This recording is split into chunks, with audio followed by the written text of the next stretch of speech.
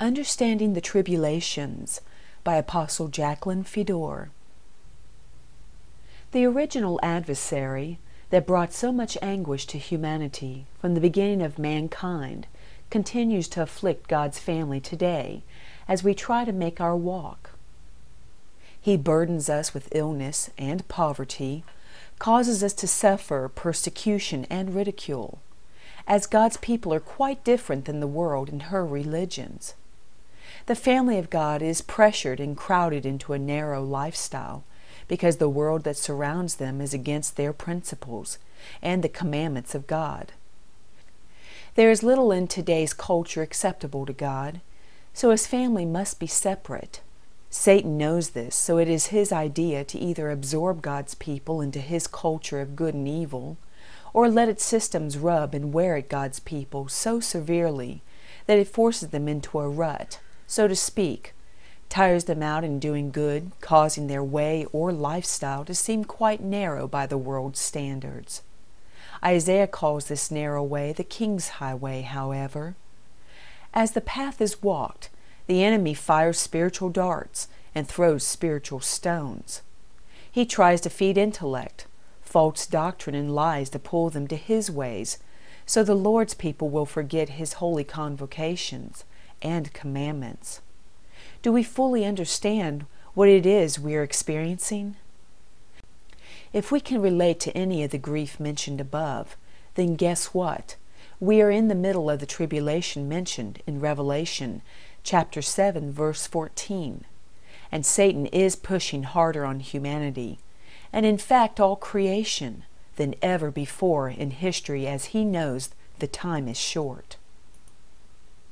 In Revelation chapter 7, verse 14, it says, "And I said to him, Sir, you know." So he said to me, "These are the ones who come out of the great tribulation, and washed their robes, and made them white in the blood of the Lamb." Notice, there are those that come through the tribulations with white robes. These know the laws of God and can testify successfully in prayer and praise against evil. They are the righteous through God's grace and the blood of the Lamb, and therefore protected by the laws or commandments of God. These are ones that see the narrow way through the eyes of the one that says in Matthew chapter 7, verse 13 and 14, "Enter by the narrow gate, for wide is the gate, and broad is the way that leads to destruction, and there are many who go in by it. Because narrow is the gate, and difficult is the way which leads to life, and there are few who find it."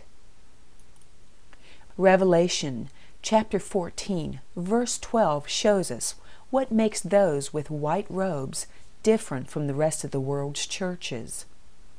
Here is the patience of the saints. Here are those who keep the commandments of God and the faith of Jesus. They keep God's commandments or laws.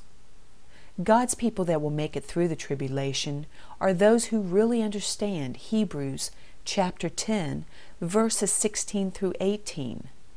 "This is the covenant that I will make with them after those days, says the Lord. I will put my laws into their hearts, and in their minds I will write them." Then he adds, "Their sins and their lawless deeds I will remember no more." Now where there is remission of these, there is no longer an offering for sin. Jesus tells us, if we love him, we will keep his commandments. Paul explains in Romans chapter 3, verse 31. Do we then make void the law through faith? Certainly not. On the contrary, we establish the law. We speak the law through our testimony, and God enforces it through his angels. Thus the law is established on earth. You see, the enemy has hidden the laws of God from his people, as they would enforce in their favor the defeat he experienced when Jesus resurrected from the grave. All evil spirits were brought to shame. Jesus conquered death, hell, and the grave for us. But that victory will not be experienced by any part of humanity that is lawless or that will not develop a hunger for truth. If we do not crave truth, we will continue to believe false doctrine and accept the fruit of Satan's lies. Without awareness and obedience to the law of God on our hearts, We will stand in our trials defenseless, helpless. God's laws protect those that are covered by them. The church can never be the bride of Christ with the spots of sin, such as man's traditions and pagan ways, mixed with pure worship or the wrinkles of division, the lawless walk-in.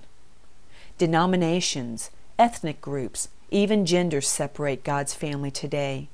All are against Scripture, against law. Immorality and worldliness are overlooked by the church if the offenders are good tithers or politically popular. Mankind is being tried. Humanity is being tested or is on trial, both as a body and as individuals. God is looking for those that love Him to build His kingdom and restore all things. The enemy challenges our right to even be here. That is why tribulations are being thrown at us by Satan, to drive us to being lawless so we will lose. Let us look at the meaning of tribulation in the Strong's Dictionary. It's quite interesting as Satan has painted a much different picture of them to catch God's people off guard and hide the fact they are even being tried. In the Hebrew Dictionary, 6862, Tesar, from 6887, narrow, as a noun, a tight place, usually, figuratively, trouble. Has the enemy ever drawn you into a tight place? Has he crowded you into making bad decisions, causing distress and trouble? Also a pebble, as in 6864. Transitive, an opponent, as crowding. Adversary, afflicted, affliction. Anguish, close, distress, enemy. Flint, foe. Narrow, small, sorrow, strait, tribulation, trouble. 6864, to soar, from 6696, a stone, as if pressed hard, or to a point, by implication of use, a knife, flint, sharp stone, fiery darts, arrows, spear or sword.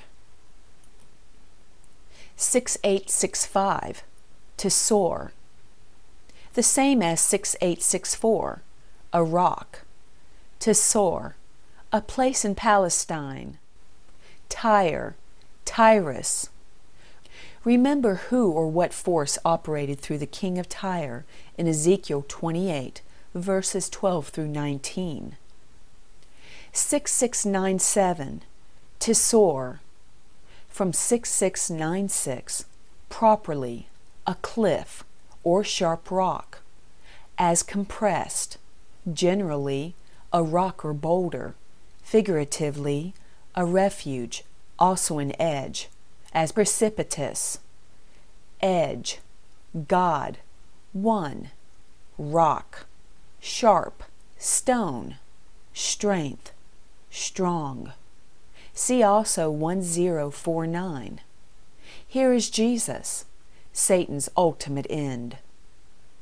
In 1049, Baeth, to soar, from 1004 and 6697, house of the rock, Beth to soar, a place in Palestine, Beth Zor.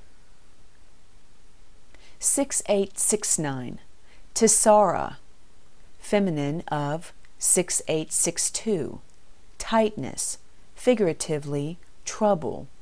Has stress caused a tightness in your chest, making it hard to breathe?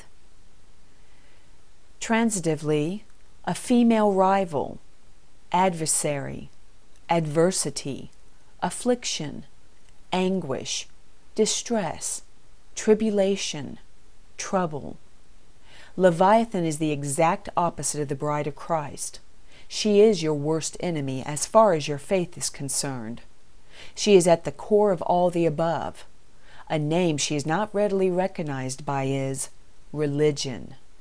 In the Greek, in 2347, thalipsis, from 2346, pressure, literally or figuratively, afflicted, affliction, anguish, burdened, persecution, tribulation, trouble. If you have ever exposed false doctrine, or have taken a stand for truth, you understand 2:3-4:7 well. In 2:3-4:6, the Lebo, akin to the base of 5:1-4:7, to crowd, literally or figuratively, afflict, narrow, throng, suffer, tribulation, trouble. In 5:1-4:7, tribos, from tribo, to rub, akin, to terio, truo, and the base of 5:1-3:1, 5:1-3:4, a rut, or worn track path. The enemy tries to weary you in well-doing, wear you out through negative thoughts being fed into your mind. In 5:1-3:1, tragos, from the base of 5:1-7:6, a he-goat, as a gnar, goat. Satan is the he-goat, and it is he who gnaws at you to defeat you, chews at your mind, and tries his best to swallow you into his world and systems. 5:1-7:6, trogo, probably strengthened from the collateral form of the base of 5:1-3:4 and 5:1-4:7 through the idea of corrosion or wear, or perhaps rather of a base of 5:1-6:7 and 5:1-4:9 through the idea of a crunching sound. To gnaw or chew, generally to eat. Eat. The enemy chews at your nerves, gnaws away at your dreams, your relationship with God and His people. 5:1-3:4, trauma, from the base of titrosko, to wound, akin, to the base of 2:3-5:2, 5:1-4:7, 5:1-4:9, etc. A wound. Wound. The enemy means to wound our spirits and bring physical harm to our bodies. 5:1-4:9, tridzo, apparently a primary verb, to creak, squeak, by analogy, to grate the teeth, in frenzy, gnash. Have you ever been so angry or hurt so badly you grit your teeth? I know it is boring to read from a dictionary, but it is vital that we understand where our opposition comes from. Many blame God for their problems, and instead of praying for their brothers and fighting the evil forces coming against them, they suffer defeat. In these definitions, you will not only find the tactics of the enemy against God's house, but God's method of retaliation against the evil one, the he-goat, as well. Court is in session. The judge is the rock. Jesus is also the sword of truth, as He is the word of our testimony. He is the tried stone that set the precedent for God's people to follow and trust, and will, through us, defeat the enemy, declare us not guilty of the accusations of the accuser of the brethren, and return to humanity, the earth, and all on it as originally planned. As Christ was tried, so are those that follow in His footsteps. As He conquered the enemy, so will we, as it is Christ in us the hope of glory, but we must fight. Ephesians chapter 6 shows us how. In closing, next week we will look at the word tried or trial to better comprehend what the church is experiencing today and to help us receive the white stone of pardon at the end of our day in court. Revelation chapter 2 verse 17 reads, "He who has an ear, let him hear what the Spirit says to the churches. To him who overcomes, I will give him some of the hidden manna, truth, to eat. And I will give him a white stone, and on the stone a new name written which no one knows except him who receives it."